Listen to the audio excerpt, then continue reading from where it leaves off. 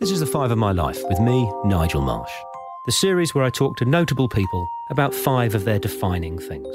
The way it works is my guests always choose a favourite film, book, song, place and possession. They tell me their choices in advance so I can research them, but they don't tell me why they've chosen them. That's the subject of our conversation. The reason I devised this series is I wanted to create a slightly different way to gain an insight into the real lives and thoughts of prominent people.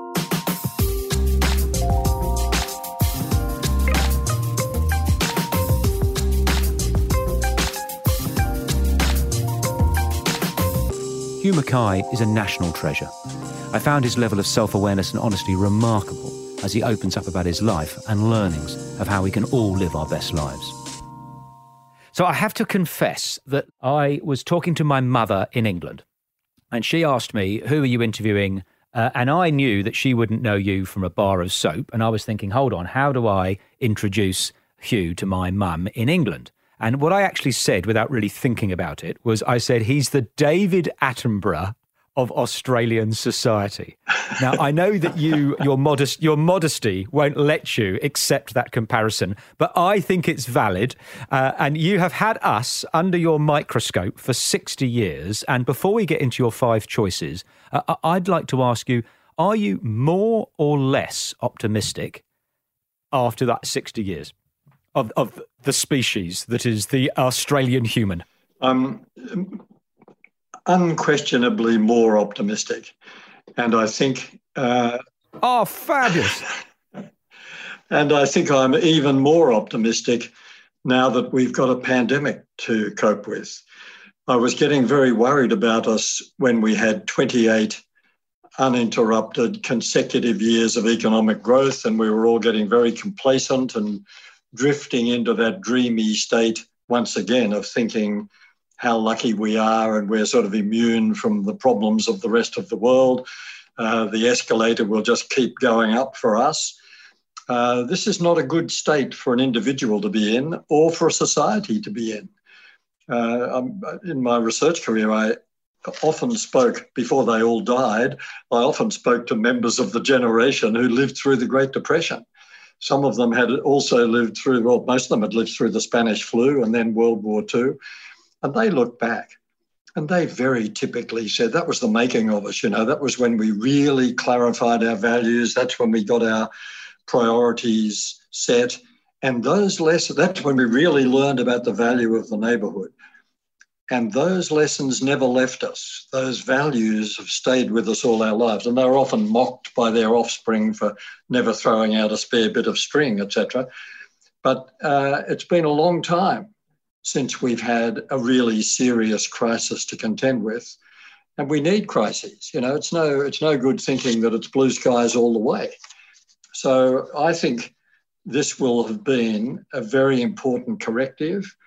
And even though it's awful if people have contracted the virus, and it's appalling for the families who've lost someone to the virus. And it's dreadful, at least in the short term, for people who've lost their jobs or lost their businesses. I'm totally sympathetic to all of that. But in terms of the bigger picture, I think this will have turned out to be a very useful corrective for us, Nigel. What an amazing perspective. I mean, that's one of the things that you always do, I find. You come at things with a fresh, thought-provoking perspective. We're going to move into your first choice. And you have chosen a film that you might be surprised to learn is the most chosen on 5 of My Life. Really? There you go. Yeah. So Star Wars, with Nail and I, have both been beaten by your choice, which is one of my personal favourites, Cinema Paradiso. Cinema Paradiso. Tell us why you have chosen that, the 1989 Oscar winner. Yes. I should preface this by saying I am not a person who cries in movies. I can remember weeping uncontrollably at Bambi when I was a little kid, but Cinema Paradiso hit me at a very strange period in my life. And I recall I watched it in a cinema that I'd often been to as a kid and as a teenager. And I came out of the movie feeling really disturbed. There's a particular scene which I'll describe. And I drove then to the suburb nearby where I had grown up, and I just wept uncontrollably, sort of hunched over the steering wheel of the car, not really able to explain why this thing had hit me in the guts. But the scene that triggered it was the scene where our hero, who's now become a highly successful movie maker, movie producer, returns to the village in Sicily where he grew up and where he fell in love with cinema.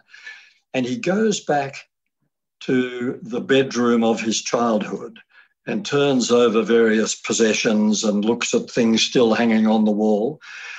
And that propelled me back to my own childhood and to the regrets that I didn't realise I lived with to such an extent. And they were regrets to do with particularly the breakdown of my first marriage, the difficulties in negotiating custody of the kids, but also it propelled me back into my own childhood and adolescence. I mean, the Cinema Paradiso is all about this little village in Sicily, which is a long way from a northern suburb of Sydney, but at the same period, straight after the end of World War II, when I was a young primary school kid.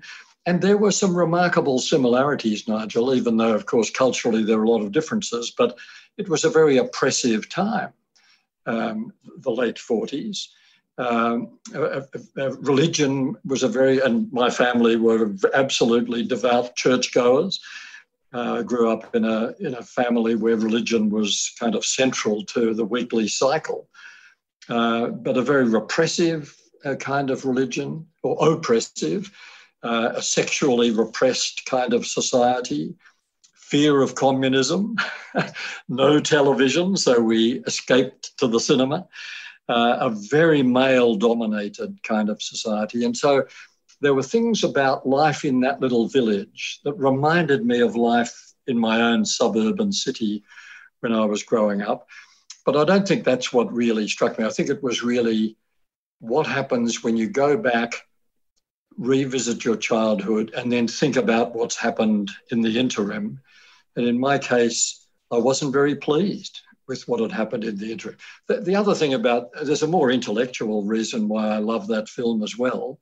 In later life, going back to such an evocative movie, that it's actually also brilliant social commentary. I mean, it's a social researcher's dream to get that sense of what was going on in Sicily, but around the Western world in the wake of World War II, and how that all changed as we moved into the 50s and society began to open up, the church began to lose its grip, communism turned out not to be the great threat that people had feared, and so on.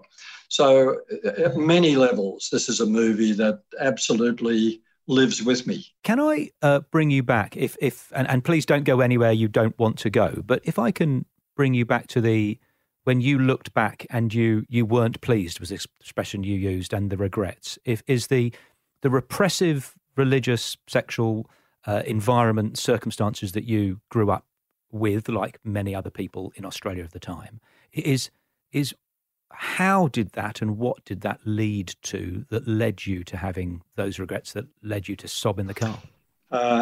I grew up taking on board a bundle of prejudices. I grew up with a narrow worldview. I had no idea of what tolerance meant. I had no idea of what inclusivity meant. I had no idea how crucial to the health of a society diversity is.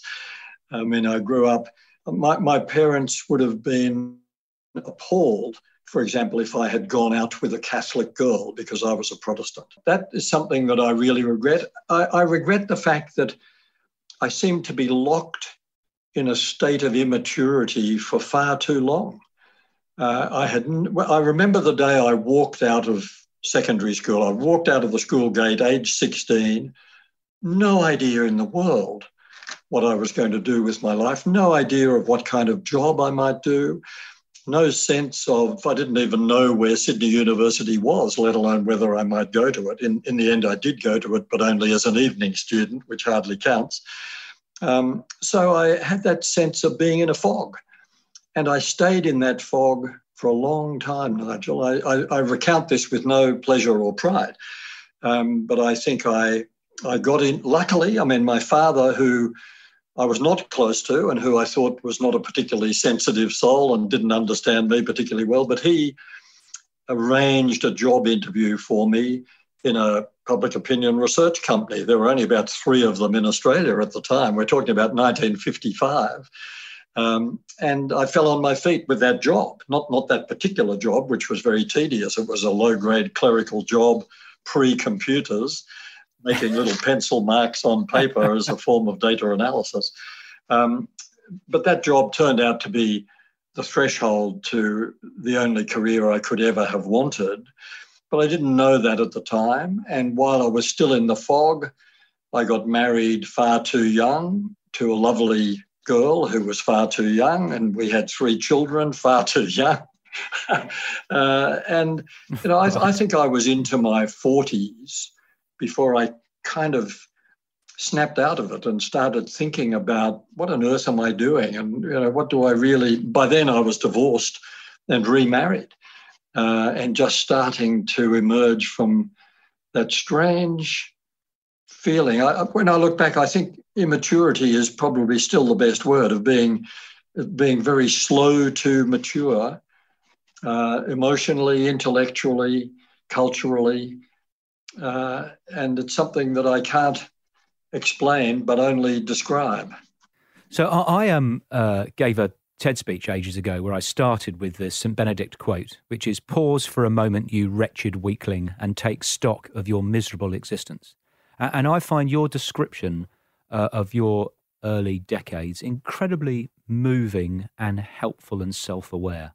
And lots of us are in that fog and don't realise it. And I have to say, it echoes some of my experience thinking about, you know, what are we doing on this planet? I mean, and some people never ask that question. And it's just a sort of a constant slog to pay the mortgage. And it's a real gift to be able to have the space to think, just what are we doing, and live a choiceful life. Yeah, and the latest book that I wrote, a book called The Inner Self, is an expression of all this, because it's a reflection in a way on, and not a personal reflection, but a reflection on that process. Because I think it's true that most of us, I was perhaps an extreme example, but most of us through adolescence and early adulthood are more concerned about the externals. We're more concerned about finding a partner, maybe having kids, getting a job, renting or buying a house, establishing who we are in an external sense, our social identity.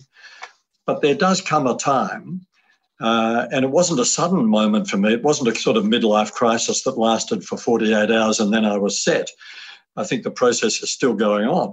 But there does come a time when we say, actually, there's more to me than all this external stuff. What happens when I look inside? And what I find really intriguing, and it's really the central theme of this latest book, is that the deeper we look inside, the less we find anything unique. I mean, our personal identity is all about the difference between Nigel and Hugh. And that can be in terms of religion or ethnicity or background or intelligence or height or anything. You know, it might be gender, it might be all sorts of things. Identity is all about how we're different. But when you look deeply inside yourself, what you discover is our common humanity. The absolute core of who you are is not about Nigel as distinct from everyone else. It's about Nigel absolutely indivisibly interconnected with everybody else. That we are all part of this sort of vibrating web of humanity, and beyond humanity to other species as well, and go out to the cosmos. But that's who we are in our essence. It's to do with what we have in common. And as humans, we belong to a social species where our primary responsibility to the species is to form relationships, to promote social cohesion and social harmony. That's our role in life. And that means setting aside all the stuff we get hung up on about how we're different and focusing on this deeper question of what do we have in common? What do we share because we're human? I think it was Mandela that said we are all bound inescapably by a blanket of mutuality, Yes. which I thought was quite a nice thing. Now, your book, The Inner Self, I read that in 2 sittings and it floored me. I just think it's an important, moving, helpful book. And it's the perfect link to your book choice on Five of My Life. You have chosen, I love this one, 1967, On Becoming a Person by the famous pioneering US psychotherapist Carl Rogers. And I gather you've taken that through your professional and personal life for the last 50 or so years. Very much so. And in fact, that book was a crucial ingredient in the gradual process of coming out of the fog. Right. But its first impact on me was professional. I read it first when I was working in the audience research department of the ABC. I was working with a brilliant, pioneering researcher, one of those people who's an absolute inspiration and remained an inspiration for the rest of my life. As a human being, he was a wreck. He was devoid of a moral compass. He was, it's a long story and I won't go into his story, but he had a huge intellectual impact on me. He was an inspiration to work with. And the beginning of the process was when I began to realize that as a researcher, like most people in the public opinion research business, I'd been bound by the whole idea of the survey, the questionnaire-based survey. What do we want to find out? Oh, well, that determines the questions we will ask. Why do people watch this television program? Oh, well, the way to find that out is to ask them, why do you watch that program? Why do people vote that way? Oh, well, just ask them. Why did you vote for Gough Whitlam, etc.? And in a moment of blinding revolutionary insight, it occurred to me, both under the influence of my boss at the ABC and most particularly reading Carl Rogers, it became obvious to me that we had, in research, we had much to learn from the field of psychotherapy, and in particular from Rogers' approach to psychotherapy, which was really not to ask anyone anything, but to find ways of encouraging people to talk about their feelings, their attitudes, their hopes, their aspirations, and of course, in his case, their doubts and insecurities and neuroses and all the things that clinical psychologists are concerned about. Now, I'm a social psychologist, not a clinical psychologist, but it occurred to me that if we want to do really rich, really valuable, really insightful social research, then we've got to break out of the straitjacket of asking questions, and we've got to borrow some of the thinking of people like Carl Rogers. And that led to what was then a really pioneering idea, which was when we have an interview with someone, we won't have a set of questions prepared. We'll have a conversation and we'll let it evolve and we'll let them set the pace the way you do. But not only that, we thought maybe as Carl Rogers himself did with his so-called encounter groups, maybe it wouldn't be a bad idea sometimes on some subjects to get small groups of people together to talk to each other about the subject that we're interested in rather than answering any questions or talking to me, the researcher. So in about 1962, I guess, or 61, we began experimenting with the idea of the small group discussion as a research tool. It's since been evolved and perverted into the appalling focus group. We won't waste time talking about what's wrong with the contemporary version of this. But back then we did, the very first group method I used was in a study where we were trying to figure out how people choose the television programs they watch. Now, back then, of course, people tended to watch television in groups. Families watched programs together and often even invited the neighbours in to watch it. Come in and watch I Love Lucy or whatever it was. So the technique we used was to go into people's homes by arrangement and just sit with them for about 3 hours, saying nothing, just observing and just saying to them, just talk about what you're thinking. So as they changed programs and reacted, they just chatted to each other and we just listened. And then when it was all over, we went away. And that was brilliant in its effect. I mean, it was like a gold mine, learning stuff you could never learn by saying to people, why did you watch that program? And at the core of it, which for me, it's quite transformative in my own life from about 10 years ago, is at the core of it is active listening. I think most of us, which it's a source of sort of shame and regret in my own life, and I constantly work at it, and you are brilliant at it. Obviously, Carl put it at the centre of his work. But why are people so bad at listening when it is the answer to so many of our troubles? Yeah. Well, the main answer to that is that we all, through our lives, we construct a kind of, I call it a cage, that's my metaphor. Framework would be a more polite word, but we construct a framework of attitudes and beliefs and knowledge. As we acquire experience, we create this kind of framework around us, which we need because that's a way of organising, systematising everything we know and think and feel. And we feel very secure inside that little cage that we build for ourselves, that psychological cage. The problem is that once we've got it under construction, and by adolescence, it's a pretty complicated structure. Once we've got it under construction, we don't see the world clearly anymore. We see the world through the bars of our cage. So we get a filtered view of the world, and part of that process is we are looking for messages, for information, for opinions that reinforce what we already think. Now, that makes us extremely poor listeners because we're right from the start, we're being selective. We're listening for stuff we agree with. And what Carl Rogers has really opened me up to was the idea that listening is an act of courage.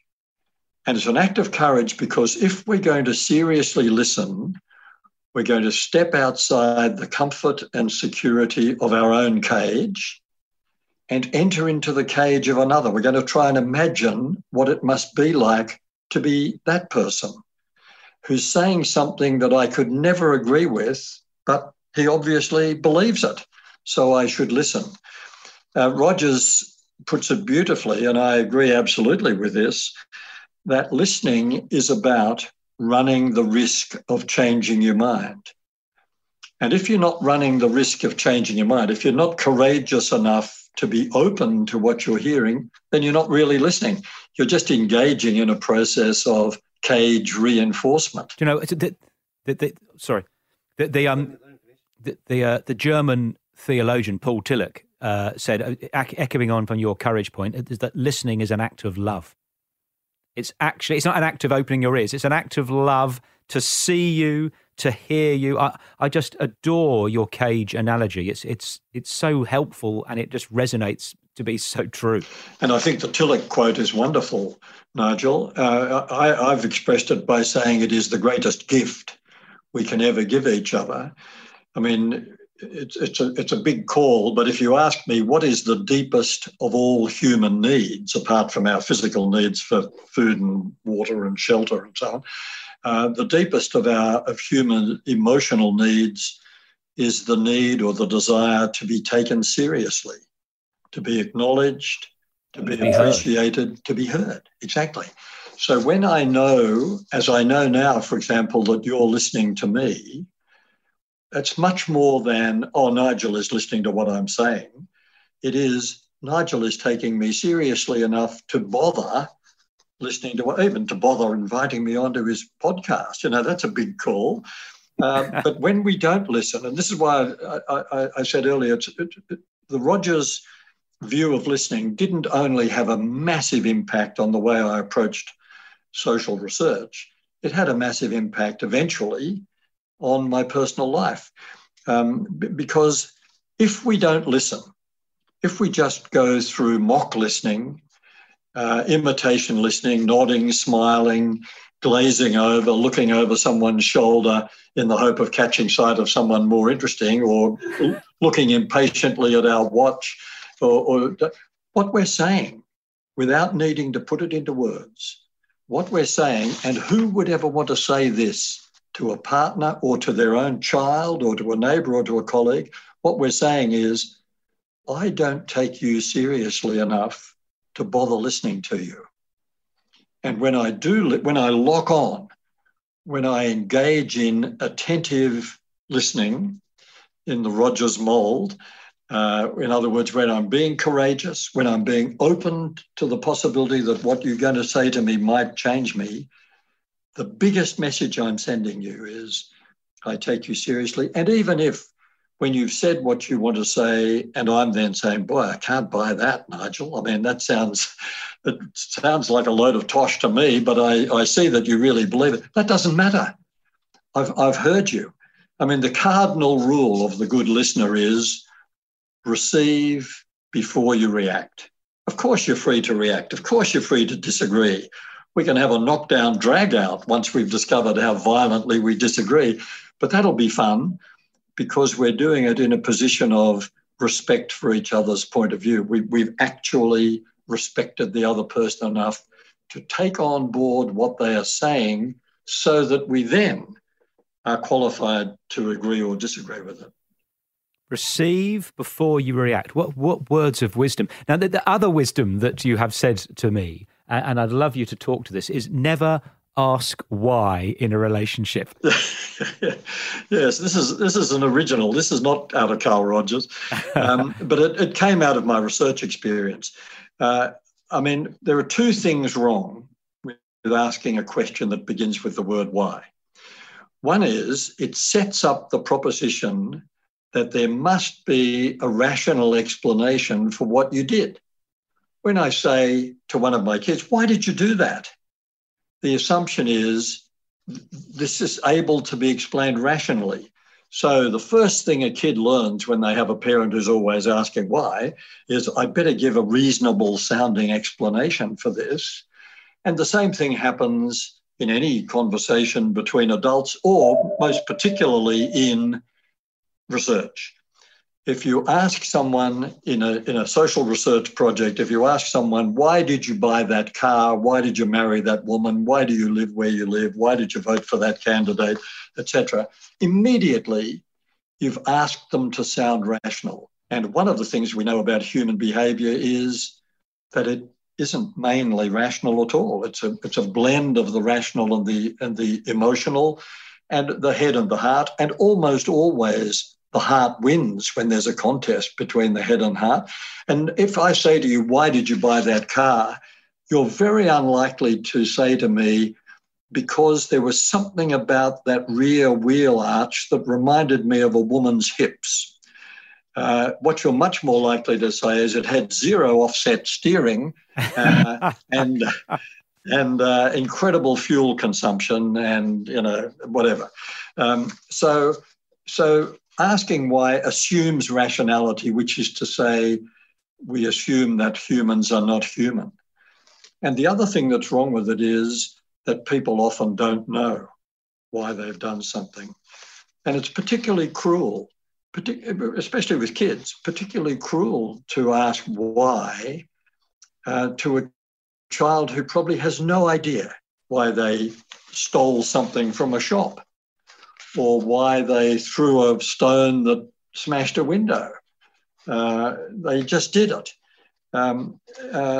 Much of what we do is unconscious. If you doubt that, just think about the number of times you've perhaps driven home from somewhere and you got home and you can't remember the drive because it was just automatic. If something dramatic had intervened, if a truck had pulled out from a side street or someone had veered in front of you and you had to brake sharply, you'd remember that. but so much of what we do just happens automatically, or, to use the psychoanalyst's term, unconsciously. In fact, I remember reading a wonderful book about the unconscious mind, in which the author said that when Freud remarked that the conscious mind is just like the tip of the iceberg, that was wrong. The conscious mind is like a little snowball on top of the tip of the iceberg. And I think there's a fair bit of truth in that. So much of what we do is done without any kind of rational thought or planning, even big life choices. Nigel, it's interesting when you ask people. I mean, as a researcher, I always want to know the answer. I always want to ask the question why, but I've learned to put it in other words. But all the things that I want to know: why do people do things? Why did you get married? Why did you have 3 kids? Why did you become a dentist? I've conducted those sort of inquiries over many decades, and the most astonishing, initially astonishing, it no longer astonishes me, but the most astonishing thing that I found over and over again was the accidental nature of what we think of as big life decisions, how people kind of fell into things, like I fell into research because my father got me a job as a clerk, and I fell in love with the whole idea. But people, I remember talking about life choices actually to a dentist. So he was talking about how he became a dentist, and he became a dentist because on the day he was due to enroll at university, he was sick, and he rang a mate and said, "Will you enroll for me?" And the mate said, "Yeah, but what do you want me to enroll you in?" And he said to his mate, "What are you going to enroll in?" And the mate said, "Dentistry." "Oh, well, I'll enroll in dentistry." That man could be drilling your teeth, Nigel. In other words, the idea that we're gripped by some sense of vocation, or that we've met the only woman on the planet who we could ever be happy with, or that we deliberately decided that 3 children was the target. I mean, bear in mind that approximately 50% of first pregnancies are unplanned. I mean, you and I might well be accidents. Have you heard Tim Minchin's love song to his wife? No. Oh, it's we're going to get Tim on because Julia Gillard chose him as her 6th question answer. But I went to see him in concert, and I've seen him many times. But he said, "This is a bit soppy, but I'm going to play a song for my wife." And it goes, "Dear Amanda," whatever she's called, "I love you, dear." You think, this is a bit different to a Tim Minchin song. "I love you dearly. If I hadn't met you, I probably would have met someone else." Absolutely right. Deep wisdom, Tim. Deep wisdom. Yeah.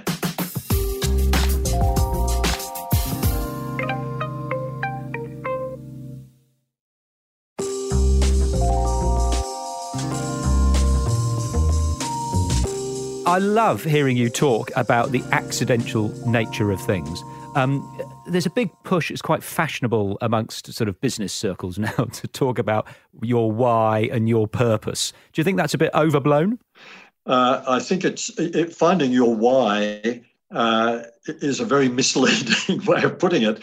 If it leads us to the inner self, then I think that's all right. Finding a sense of purpose, to me, doesn't mean writing down a list of all the things I'd like to achieve. Finding a sense of purpose to me would involve going deeply inside and saying, I'm a human. That defines my purpose. My role in life is to nurture this species, to engage with neighbourhoods, families, communities, etc. How I do it is far less significant. Whether I'm going to be an advertising executive or a social researcher or a dentist, it's important to our sense of social identity, but it's trivial in terms of our deep human purpose. So, finding your why often leads to lists, and I'm very, very suspicious of lists. And also ludicrous statements like taking 3% market share from Hungry Jack's. And you go, I think we've missed the point, guys. Now, moving on to your third choice, I am so pleased with your choice. We're going back to the beginning of the previous century. We are adding our second choral work to the Five of My Life Spotify playlist. It is just an enchanting piece of music, The Bluebird by Charles Stanford. I've just been playing this on repeat. It's driving my wife mad, but it's such a beautiful piece of music, Hugh. Tell us, I was about to say, tell us why. Oh my goodness, what can I say? Tell us about The Bluebird. Now, that's a very important difference, yes. Why don't you tell us about choosing this piece, or why don't you talk about this piece? You're going to get much more out of me than if you say why, because if you say why, I'm going to have to give you a rational response. I'll say something profound like, oh, I really love it. No, there are a couple of things about this. First of all, I've always, since I was in primary school, I have always loved singing in choirs. I sing in a choir now. It won't go on forever. My voice will give out, but at the moment they're still tolerating me. And one of the things I love about singing in choirs takes us right back to an earlier part of our conversation, which is I know if I stood up and sang a solo, I would empty the hall. But when I sing in a choir, my rather feeble bass voice blends with all those other voices in the choir. And what comes out, to my astonishment, every week I go to that choir rehearsal, what comes out is sheer beauty. And a sense that it's like a metaphor for the human condition, a sense that each of us alone can't achieve very much, but in concert with each other, in collaboration, in cooperation with each other, we can do astonishing things, including sing the work of Charles Villiers Stanford. Now, strangely enough, I've never so far sung this particular song, but I have sung many of Stanford's other works. He's better known as a sort of a composer of English cathedral music, sacred music, and I love that musical tradition. So I've sung a number of his motets, but I came across The Bluebird, one of his few secular songs, a few years ago, and like you, I just play it endlessly. And I hope the day will come when I'm able to persuade my present choir master that it's time we sang The Bluebird. The other thing about this, you've been listening to it repeatedly. I'm sure, well, I'm not sure, I guess, that you probably don't yet know the words. No, because I researched it, and it's the bird taking off. It's a 2-second description of a bird flying over a lake that's dragged out over 4.5 minutes. That's right. But it's too high for you, Hugh. Surely you couldn't sing that. I'm the versions that I. No, you've got to listen to you've got to listen to the bass part. You've got to listen to a choir sing it and listen to that bass line, which is actually quite low. Okay. And very beautiful. My ear is naturally attuned to listening to the bass. When I listen to an orchestra, I naturally listen first to the double bass. But no, the thing I was going to say about the words, I mean, the words are very simple, as you say, spun out into a major orchestral work. Sorry, I'll say that again. I just dropped something. The words are very beautiful and simple, and they're strung out, as you say, over many minutes of the orchestral work. But the words of this particular song remind me of something that Marshall McLuhan said, that Canadian media guru who rose to great prominence in the 60s and influenced my thinking a lot about mass media.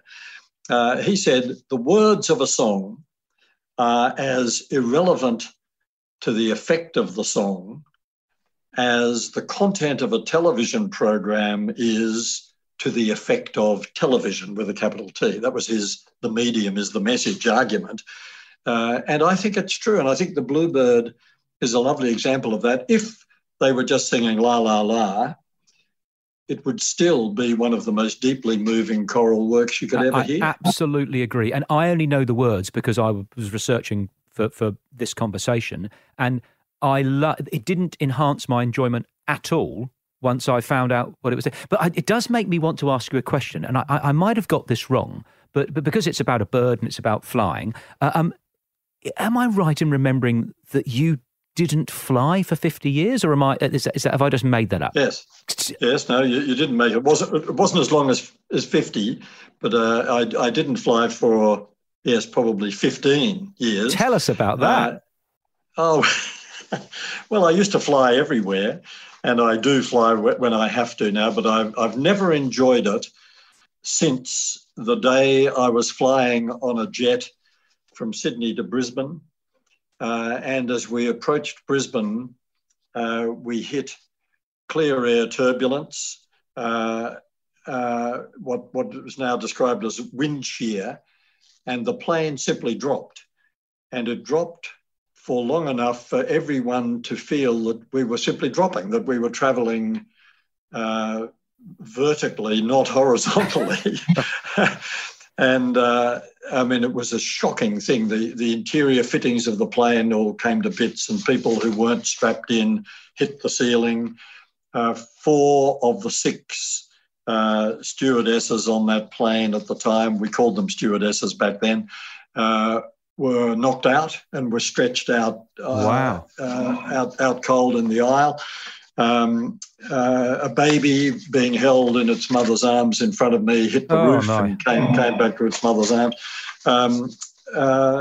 It was a frightening experience. I learned later, a friend of mine had a friend who was on that flight who was a pilot, who said to my friend, I thought that was it. I thought we would not recover from that. But we did. We hit the bottom as if we were hitting rock, and then flew on. And the captain apologised and said, we have no way of knowing that such a thing is going to happen to us. The best moment of it was when we landed on the tarmac at Brisbane Airport, and one of the 2 remaining flight attendants got on to the PA and read the standard spiel about how we hope you have enjoyed your flight from Sydney this morning. And look forward to seeing you again. So I got off that plane thinking I'm never going to fly again. But in fact, then I thought, no, that's ridiculous. So I flew back from Brisbane to Sydney, and that flight had an aborted landing at Sydney Airport. We were all about to touch down, and suddenly the thing revved and flew off again and circled a few times. Never explained. We circled a few times and then we landed normally.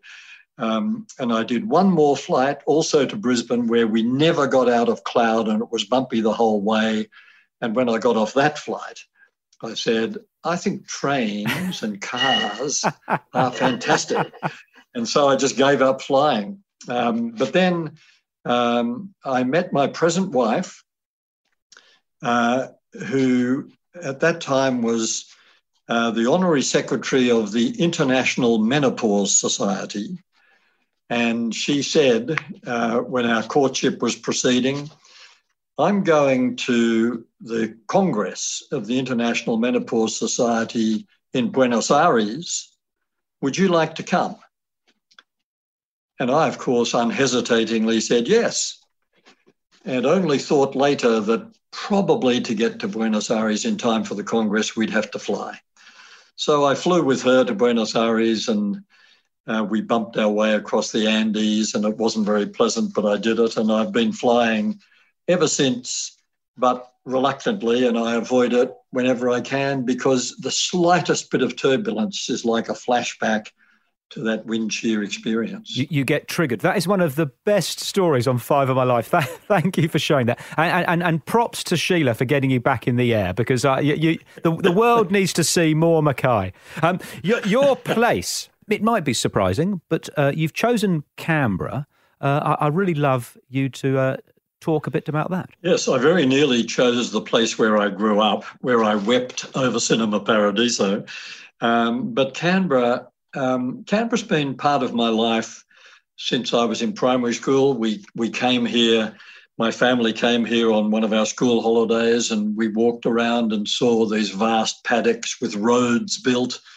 I remember my father pointing out all the fire hydrants that were sticking up in all these paddocks as Canberra was getting prepared for the influx of population. There was no Lake Burley Griffin back then. And I'd been back to Canberra, my very first business trip in quotes, when I was working in that job as a lowly clerk. I had to fly to Canberra to do some work at what was then called the Bureau of Census and Statistics, working in a demountable hut in Canberra. And I've been a regular visitor to Canberra ever since. But I'd never contemplated living here until about 4 years ago. My wife, who's a medical practitioner, gave up a clinical practice but wanted to keep on doing what the other thing she did, which was teach medical students. And she was offered a position tutoring in the medical school at ANU. And so I thought, well, that's the answer. We'd been thinking, where will we live? Because we didn't need to live in Sydney anymore. So we looked around Canberra and decided this was the place. And we found a wonderful apartment and moved here with not much. I mean, our two youngest grandchildren also live here, which was a bonus, but not the reason for coming here. So we came here basically for Sheila's work. But now the place has absolutely captivated us. It's a physically beautiful place. It's now a very mature city of 500,000 people. One of my nieces said when I said that I was moving to Canberra, the most boring city in the world. And a lot of people say that based on old experience. But Canberra is a vibrant, interesting, culturally diverse, sophisticated city, well run. People used to say there are only 2 places to eat in Canberra. Well, there's about 202 places to eat now. It's physically beautiful. It's architecturally beautiful. But the thing that's taken me by surprise is what a warm community it is. I've just, more or less from the moment I arrived, with neighbours, with the choir I joined, with people I meet in the street, with the people at the local post office and other shops and so on, there's just been this sense of, we're a community, you've joined us, we're glad to see you. People would never dream of passing you in the street where I live without smiling and saying hello. Whereas in Sydney, people would never dream of smiling and saying hello in case they got mugged. I'm exaggerating, but the avoidance of eye contact is an art form in our major cities, whereas here it sort of comes naturally. So I've been quite captivated. It's probably too early in my period here to comment rationally about it, Nigel, because I'm still in love with the place. And as we know, in the early stages of being in love, you say all kinds of things you might subsequently revise. I love hearing you talk about it, Hugh, because you have a obvious sense of belonging. And in our previous conversations, when you were talking about being heard and seen is the most taken seriously, the most important thing, I would put right up there in the top 3 a sense of genuine belonging. And I think in this world, what's happened with the offline world is, are we connected to some person who's part of a group on the internet, but they might be 15,000 miles away? It is a thing of beauty to feel belonging to your physical, near adjacent circumstances. And there's been wonderful studies about the benefit of loose ties. So not just your best friends and your lover and your children, but when I say, hello to the person who runs the corner store where I buy my milk, I like the fact that she knows me and says hello back. Now, I'm not going to invite her to my house. She's not going to invite her, vice versa. But that is a loose tie. And I've got hundreds of them where I live. And it sounds like you've got thousands. So, and you deserve happiness, mate. Well, that's very kind of you to put it like that. That point you just made is absolutely crucial, Nigel. And it's another one of what I think of as the potential benefits of the pandemic, that we've rediscovered the neighbourhood. We know about being a partner or a parent or a sibling or a colleague or a friend. I think during the period of the rise of rampant individualism in our culture, more social fragmentation, a dangerous loss of social cohesion, we forgot what it means to be a neighbour. And it's exactly as you've described. It's a loose attachment. It's someone we can smile and say hello to and help them out if they're in a bit of strife, or mow their lawn if they've got a broken leg, or do their shopping if they're a bit frail and elderly. But it doesn't go any further. We're not friends. We're neighbours. It's a wonderful, brilliant category, role to play. And when we forget it, our lives are diminished accordingly. And I think the rediscovery of the neighbourhood, courtesy of COVID-19, is a great thing. We're coming on to your last choice on 5 of my life, the possession, traditionally my favourite of the 5. You have chosen my library. That's quite a grand statement. You've put it out there.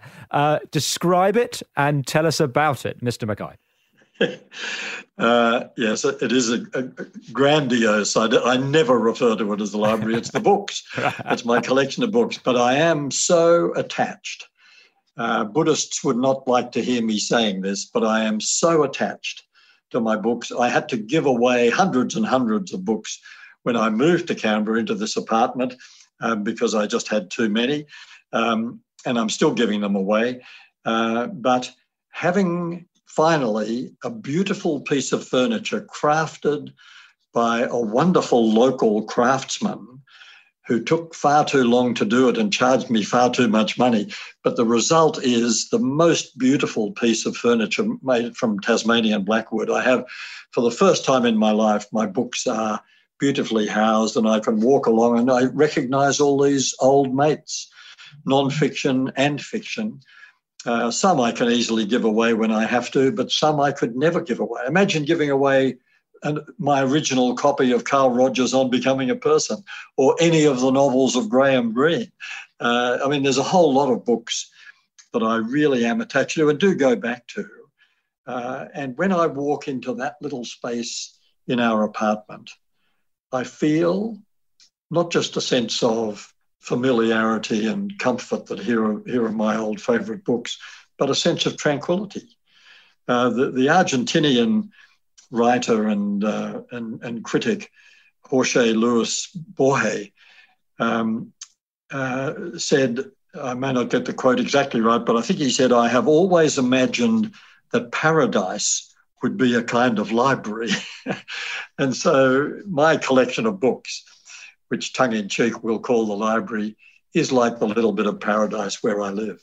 It's wonderful hearing you talk about that because, and the distinction's really important, that there are some libraries around the world as buildings. I don't know if you've been to the Strahov Monastery in Prague. It's a beautiful, just incredible library, but it doesn't have, I mean, I stand there in awe looking at the architecture in the 13th century Bible or whatever else, but because they're not the books that you're talking about, the signposts in your life, I can look at the books that I weed out. There are, I read a novel, it's lovely, but I throw it out. But the ones that had an effect on me, Somerset Maugham of Human Bondage, whatever it might be, you go, I'm not going to throw that out. I don't care, even if I never read it ever again, because it reminds me of an important stepping stone and pivot in my life. And I feel when I go to my children's friends' units and there aren't bookshelves, I feel like where are the bookshelves? Because they've grown up in a different life. I love going to people our age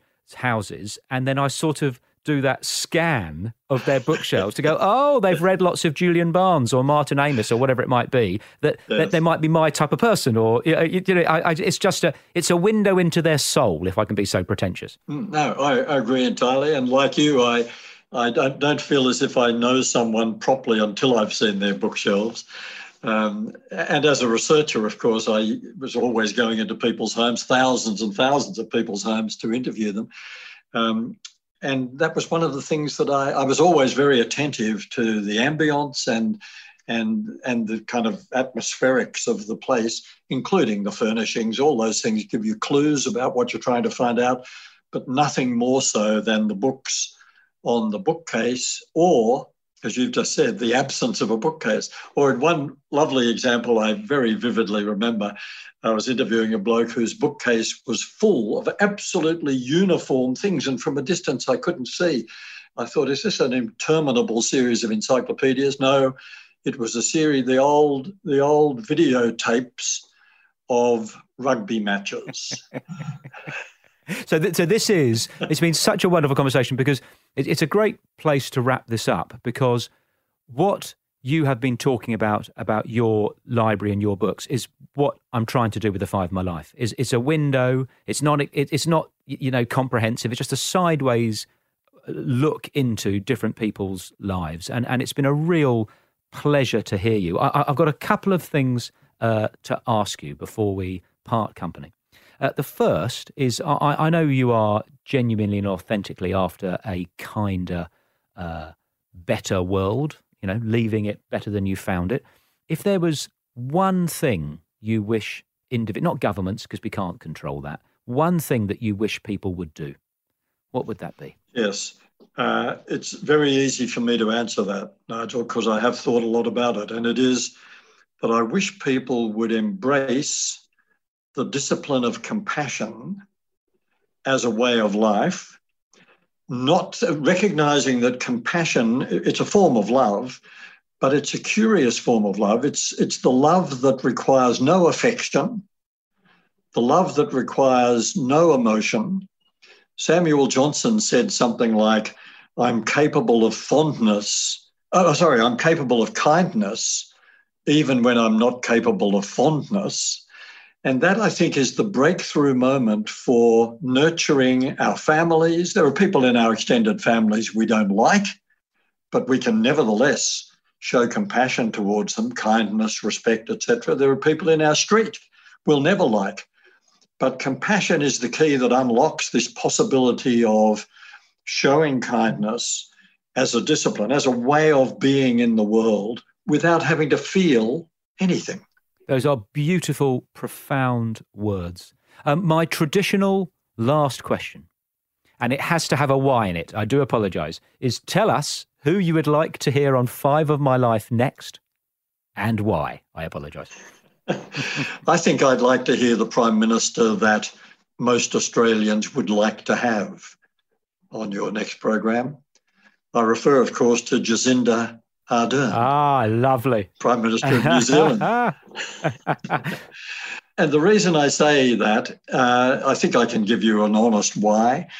I think she's taken even herself by surprise at the extent to which she went from being a last-minute choice just before an election to struggling to form a coalition government, not having the numbers to do it in her own right, to then taking on the governing of a country that was going to go through the appalling Christchurch massacre, the appalling volcanic eruption at White Island, the appalling events of COVID-19, manage it all with extraordinary aplomb and start to become a serious presence on the international stage, and to have many people looking at New Zealand quizzically and saying, how do they do the things they do?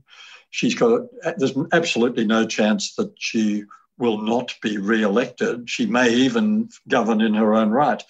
But I think many Australians look to her example and say there's something about her embrace of compassion as a way of doing politics and as a way of encouraging her country to become a kinder place. I think it is, for New Zealand, it's been a remarkable political experiment, and I'm sure they're going to go on with it at their next election. Well, I look forward to hearing her 5. Hugh, thank you so much for sharing your 5 on 5 My Life. Great pleasure. Lovely to talk to you, Nigel. The 5 of My Life was presented by me, Nigel Marsh. Producer, Alex Mitchell. Sound production and theme music by Darcy Thompson and Matt Nicholish.